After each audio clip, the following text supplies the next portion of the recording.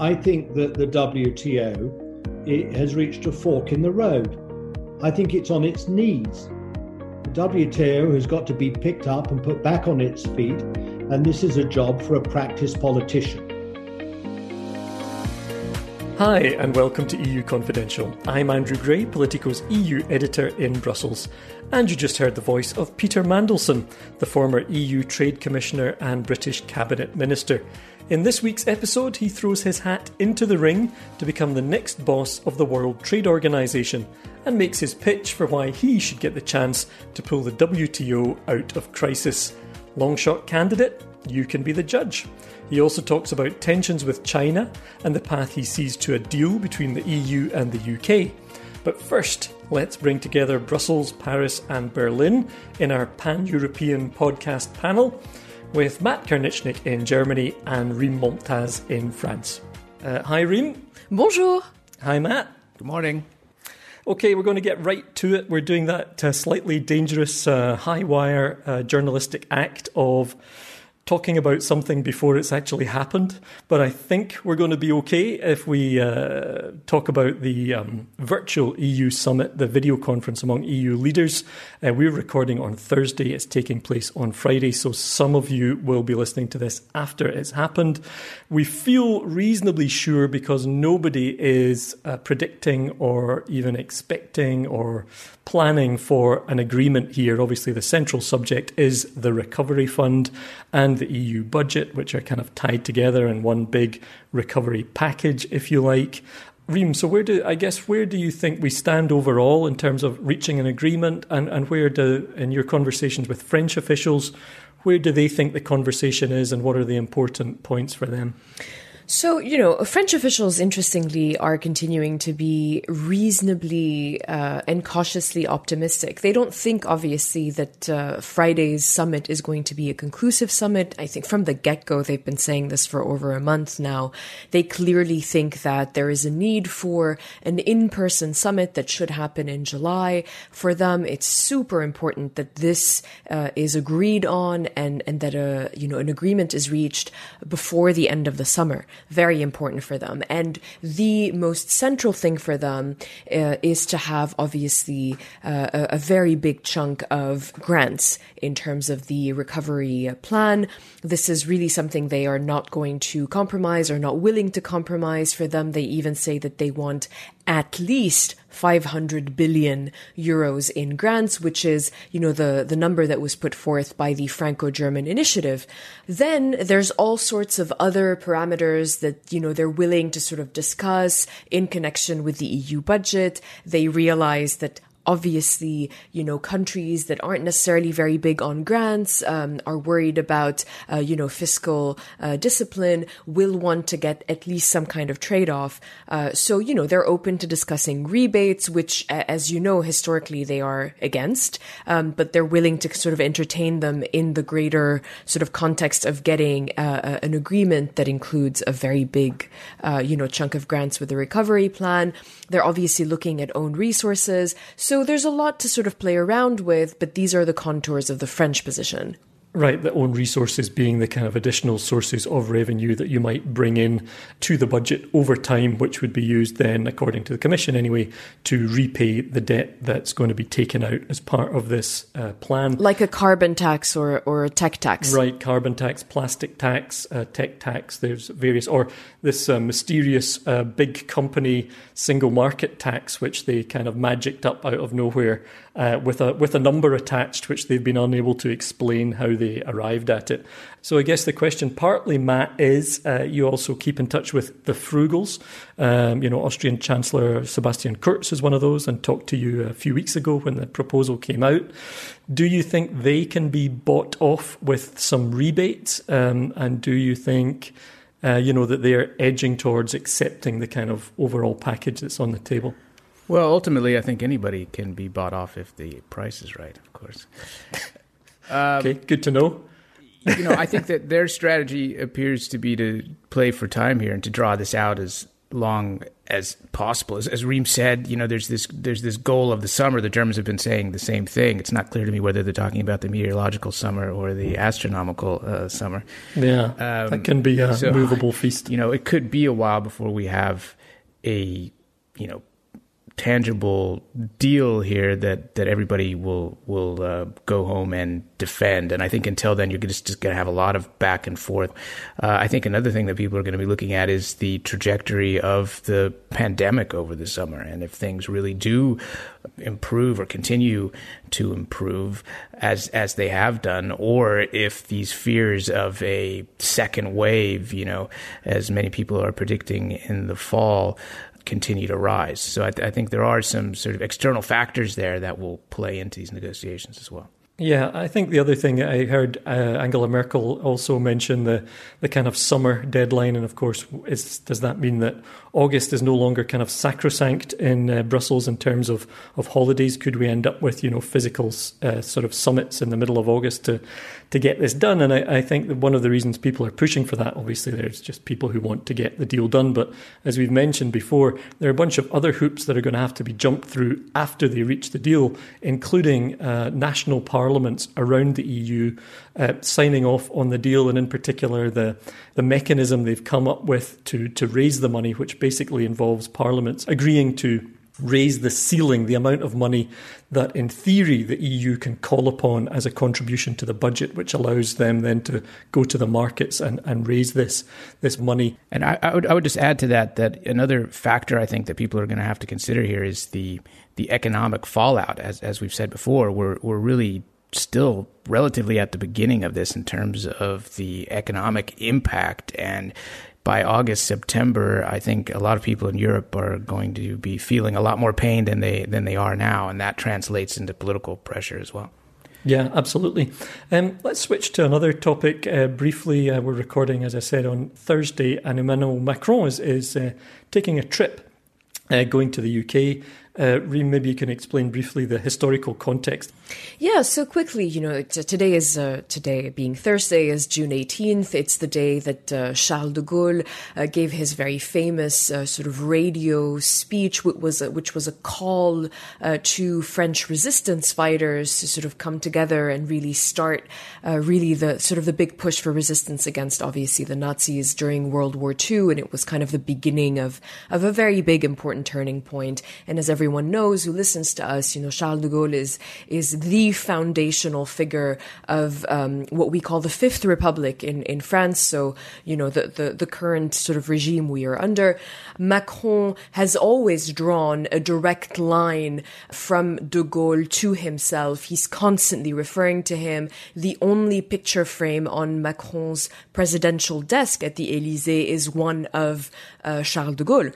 So extremely important figure, obviously. So he's going to London, and he is going to give the city of London the Legion of Honor, which is really the highest honor that can be bestowed by France, and that has only been given to two other cities in recent times. And so he's going to do that. He's going to be meeting with Prince Charles, and then he's going to have a bilateral meeting with Boris Johnson, which obviously is sort of the political side of this day. And there's no question they will be discussing, bilateral issues. What we're told by the Élysée is that, as always, as has been the case for the past year, there will be no bilateral negotiations when it comes to Brexit, that there is only one negotiator on behalf of the EU, and that is Barnier, and he speaks for the 27, and he is the one who handles the Brexit negotiations. And happily, he's also French. So well, that's just a nice coincidence, Andrew. You can't begrudge them that. But no, not at all. But I'm always, struck by, how sometimes some members of sort of the British press sort of misread and think that there could be some sort of deal that can be struck between Boris Johnson and Macron. But, French officials have continued to say that is simply not the case. Just as he didn't strike a bilateral deal with Johnson when it came to the withdrawal agreement, he is not going to do it now on fisheries or anything else. Okay, well, We'll keep that bit if he doesn't, and if by some miracle he changes his policy, then that's the great thing with recording in advance. We'll update. Matt, I think you and I have been talking a bit this week about, so we're switching topics again here, and we're going to kind of the other end of Europe, if you like, and that's the Balkans, and in particular Kosovo. The news this week was that Rick Grenell, the former US ambassador to Germany, who also serves as Donald Trump's special envoy for the Kosovo-Serbia peace talks, has announced that leaders from both Kosovo and Serbia will come to the White House on June the 27th, I think, for talks which he was stressing are about economics, but are obviously part of this overall attempt to reach a final peace settlement more than 20 years after the end of the Kosovo War, about 12 years after Kosovo declared independence from Serbia. But of course, that declaration hasn't been recognised by Serbia itself or by Serbia's allies, most notably Russia. So Kosovo is effectively blocked from joining a lot of international organisations. So the interesting thing here is partly the US involvement. What do you make of it, Matt? And maybe also why should our listeners care? Because I know that for some particularly younger listeners, perhaps they're not so familiar with the Balkans and they just wonder why it's a big deal, why we should be interested. Well, I guess from a macro level, the reason is that pretty much every major war in Europe over the last couple of hundred years started in the Balkans or has had some connection to the Balkans. So it's worth considering what's going on down there, and these countries are expected to join the EU at some stage and on on Europe's doorstep. And while there was an armed conflict in Kosovo not too long ago, I think in probably most listeners' lives. So it is an issue that affects Europe more directly than the United States, to be honest. And I think this is sort of one of the interesting aspects here is that this is not a conflict that is really on the radar of many people in the United States. I think from a kind of geopolitical standpoint, it's relevant to the U.S. because of Russia's influence in the region, and Russia has traditionally a strong relationship with Serbia. So it is kind of an area where a lot of people have an interest. Even China has tried to make its influence felt there for strategic reasons as kind of a beachhead in Europe, if you will. And for the EU, I think it's absolutely essential that they do not lose the Balkans as it were to either China or Russia. The interesting thing here is that there does seem to be a split in terms of the strategy that the U.S. is pursuing now in this peace process and the strategy that the European Union has been pursuing. And there is a bit of conflict around that. And I think the reason is that for the Trump administration, this is also something that might not be at the top of their list of priorities, but it is an issue that Rick Grenell, the former ambassador to Germany and I think the now former acting director of national intelligence, is a cause that he has championed for whatever reason, and he has the president's ear. So I think you have to take what he's doing here seriously. He's called this meeting. I think that the chances, by all accounts, of having some big breakthrough here might be pretty limited. But this could be something that, if it's not done right, will lead to a bigger mess, and Europe could find itself dealing with a much more difficult situation than it has already. Yeah, I would just say, as someone who formerly lived in Kosovo and also lived in Belgrade, just for anybody looking out for bias for one side or the other, my impression also watching it from Brussels is in particular how the EU appears to have dropped the ball here. For years, they were responsible for overseeing a dialogue between Belgrade and Pristina, which kind of ground to a halt for various reasons. And then President Trump appointed Grenell. The EU did not respond with an envoy of its own. Josep Borrell, when he was going through his confirmation hearing in the European Parliament, it said that, this was a priority, that his first visit would be to Pristina. in his capacity as the High Representative for Foreign Affairs. That didn't happen. He did visit, but it was not his first visit. And there were reasons again for that. The domestic politics in Kosovo were tricky at that time, but he did not appoint a special envoy until about 6 months after the US did. So in other words, the EU allowed the US to take the initiative here. In some cases, that would not have necessarily been a bad thing for the EU, because often the US and EU have worked quite well together, and sometimes the clout that the US provides has been very useful for the EU too in kind of advancing its interests in the region. But in this particular case, there appears to be no coordination. There's a real split. The envoy appointed by the EU, Miroslav Lajčák, the former Slovak foreign minister, has not got a warm reception from, in particular, Kosovo's president Hashim Thaçi, who has criticised him. You also have this issue that both Borrell and Lajčák come from countries that don't even recognise Kosovo as a country. So, they would argue that doesn't matter, but it does matter to people in Kosovo. And so, all in all, this is just looking like a bit of a mess. And we saw both Macron and Merkel try and get involved in Kosovo not so long ago. There was a meeting that you reported on, Matt, in the Chancellery. And then, of course, Reem, there was meant to be one at the Elysee, right? And that was, that was like a year ago or something, and that never happened. And I guess we haven't even touched on one of the most contentious issues about all this, which is there is a fear that a deal could be done that would involve border change and that could then have repercussions across the region. But again, the European Union has not managed to have a united position as to whether it opposes that or not. Yeah, I would just say one more thing on this in terms of the interest of the U.S. I mean, I do think that it is largely for, almost PR reasons, because as the U.S. moves into the election season, Trump is really looking for things that he can point to in terms of foreign policy successes. And he doesn't have many so far. His initiative in North Korea, for example, literally blew up this week. And, there are not a lot of sort of great successes that he can point to. So I think this is something, that he would like to get done. And Grenell is very eager to, even though most Americans are not familiar with the region in any sort of detailed way, I would say. So you have to wonder how serious the American initiative is here in the long term. Yeah.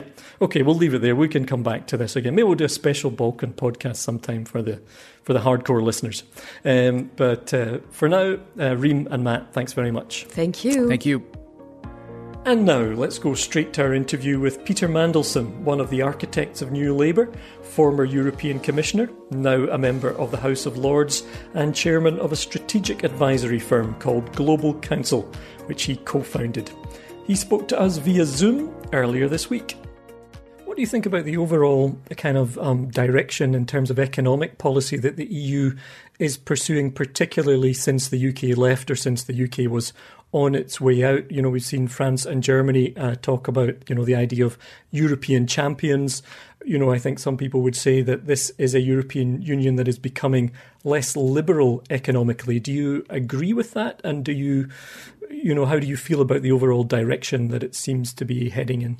I think there's a risk of that and a danger of that happening in response to this crisis, but also in response to the continued rise of China and how we in Europe come to terms with China's rise. I think there is a danger that people might draw the wrong lessons or reach the wrong conclusions about this, that, globalization has gone too far. We've got to be more self-sufficient. We've got to invest more in our own. We've got to cut ourselves off from those global supply chains that have grown exponentially during the last 2 to 3 decades. I think these would be the wrong conclusions to reach, that we should shut out foreign investment, particularly Chinese investment.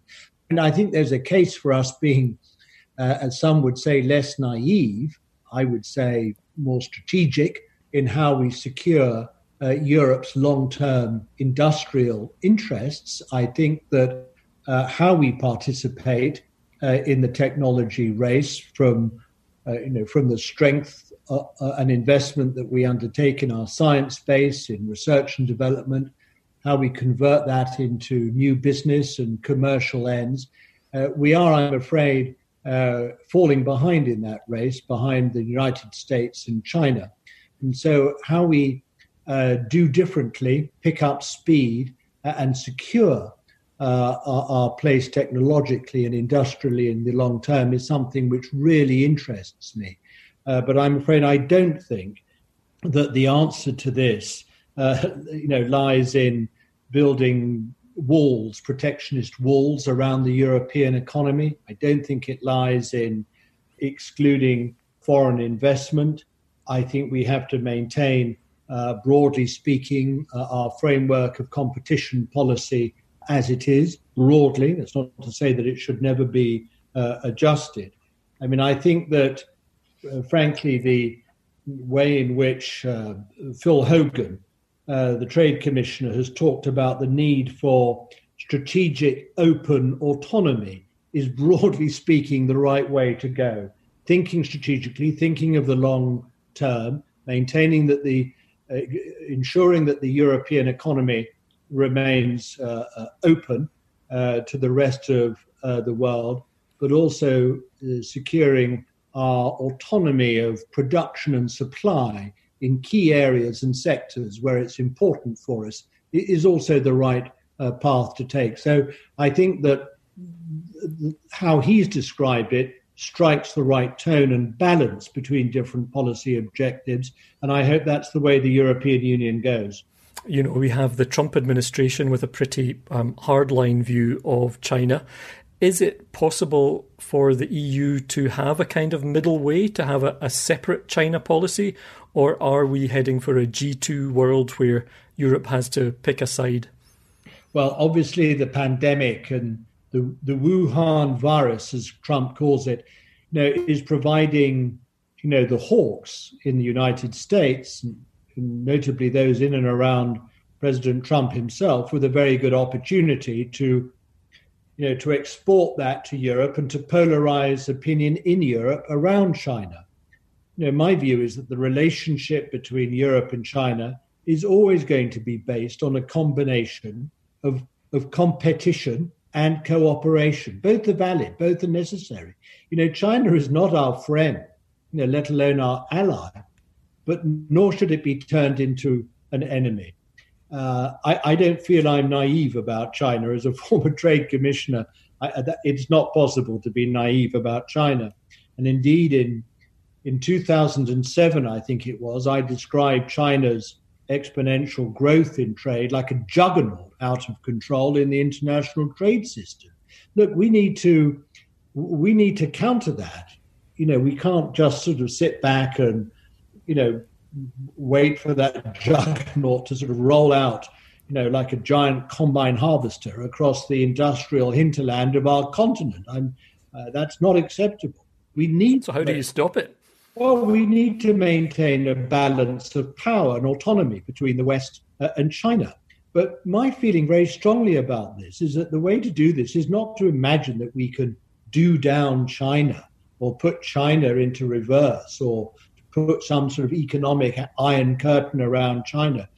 What we've got to do first and foremost is to look to our own devices, not just in Europe, but in the West as a whole. We've got to repair and build up the West's own cohesion, its influence in the world, the way in which it pursues its own economic interests, and by the way in which the West is able to shape a more coherent strategy vis-a-vis China than we have at the moment.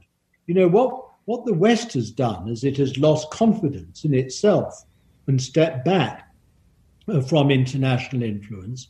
We've created a void that China is stepping into. We have to look to, our own responsibilities here. And if we don't want China to sort of fill the world, then we as Europeans have got to be much more effective at protecting our own interests and projecting our own values. That's why I agree with those who say that, we're entering a sort of a geopolitical era or phase for Europe's construction. I think that's right. If we want to balance China, then we need to engage in more joined-up action with the United States, but also in other respects where we want to balance the United States as well as China. We've got to have a much greater sense of Europe's interests, how Europe views the world, and how, as I say, Europe is going to pursue its own interests within that world. Okay, you mentioned Phil Hogan a few moments ago. As you know, he's a candidate to be the next Director General of the World Trade Organization. Are you also interested in the post?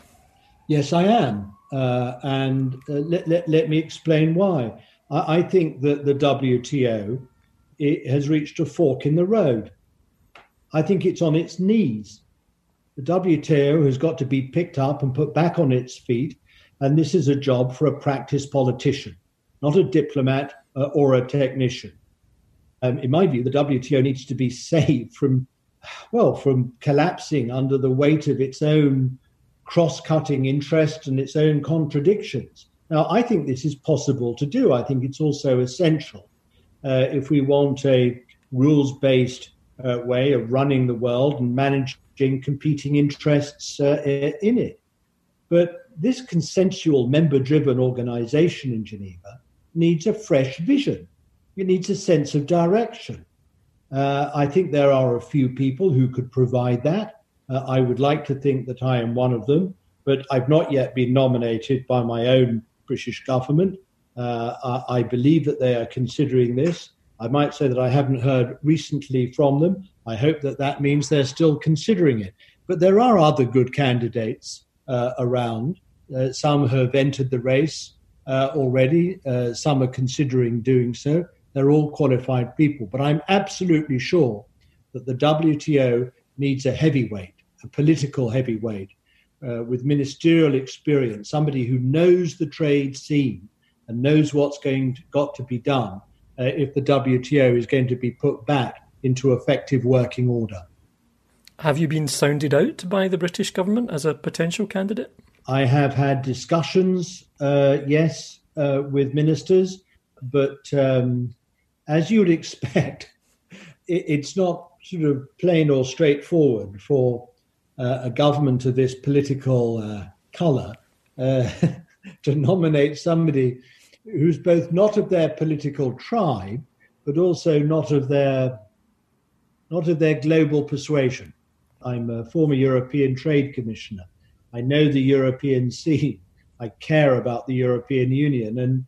And for some in the British government, I think that may be a problem. Others, on the other hand, see me as qualified and would regard it as quite a step up for their ambitions to create a global Britain, if they are able to fill a job like this with a British citizen. And you talked a bit about what you think is required, but do you have a kind of a sort of rough manifesto in your head, or a kind of, here's what would be number 1, 2, or 3 on my list if I took over in Geneva? Well, my basic view is that in the tension between China and others within the international trading system, including but not only the West, and that's at the heart of what people feel has sort of gone wrong in the WTO, is not that the rules are being flouted by China, as some maintain, but that the rules themselves are inadequate, deficient, and out of date. I mean, they're serving an international trading system that belongs to a previous era. And it's the WTO's rule book that needs modernizing and updating to cater for the differences between market-based and state-backed economies, as well as for the growth in services and digital trade and a host of other 21st century trade developments. So it's basically the WTO does need reform. Its rule book needs updating. It needs to be fit for purpose. In the few minutes we have left, wanted to talk a bit about UK-EU relations. What do you make of the way talks are going on the future relationship right now? I believe there's a route through. I think the negotiators, though, have to be given more flexibility in order to find that route. But how the negotiations will end up, I think is still very uncertain. It could go either way, a deal or no deal. One thing I'm very clear about is that a no deal finish to this would be a very bad outcome for both sides. and incidentally, very hard for them to sell politically. I think the public would be appalled, both in Britain and across the EU. They'll think that on top of all the COVID misery and the continuing loss of jobs that they've had to experience, that government leaders have a paramount duty to compromise and agree rather than create, further disruption and the further threat to livelihoods that would result from no deal. I think every politician responsible for such a failure would take a big hit, from the chaos that follows. The problem is that both sides have been more than a little careless in releasing their own demons into the negotiation. The UK government's visceral dislike of anything European that it interprets as affecting UK sovereignty, and the EU's deep fear of creating a competitive monster on its borders with access to Europe's market. I mean, that's, of course, why the EU is insisting on linking policy and regulatory equivalence, the level playing field issues, to market access in a way that's frankly not normal in a free trade agreement. But the political reality is that these things are now firmly linked, and without compromise on these issues, there will be neither a permanent nor an interim agreement. So on the level playing field, it's essential for an agreement. And I think there's also wriggle room available to reach that agreement. For example, it's right for Britain to accept the status quo, in my view, in standards and state aid rules, as it has, by the way, indicated that in the past it would do, without agreeing to follow every future change the EU makes. But then, of course, we're seeing in the case of state aid rules and government subsidies, these are now being thrown around like confetti. So these rules are already becoming more fluid than they were. And of course, if the UK subsidises excessively particular firms or industries in the future, the EU always has recourse to the imposition of tariffs if it so wishes. And that will become a matter for the governance of whatever agreement is made. So there is a way through all this, and I hope they find it, because the alternative is very bad for everyone. That was Peter Mandelson making it official that he'd like to be the next chief of the WTO. And that's all the time we have on this episode of EU Confidential. Be sure to subscribe wherever you listen to your podcasts so you never miss an episode. And please take a moment to rate us by clicking some stars and leaving a review. You can also drop us a line anytime. The email address is podcast@politico.eu. Next week, we'll hear from the EU's Transport Commissioner, Adina Valian. I'm Andrew Gray in Brussels. Thanks to our producer, Christina Gonzalez, and thanks to you for listening.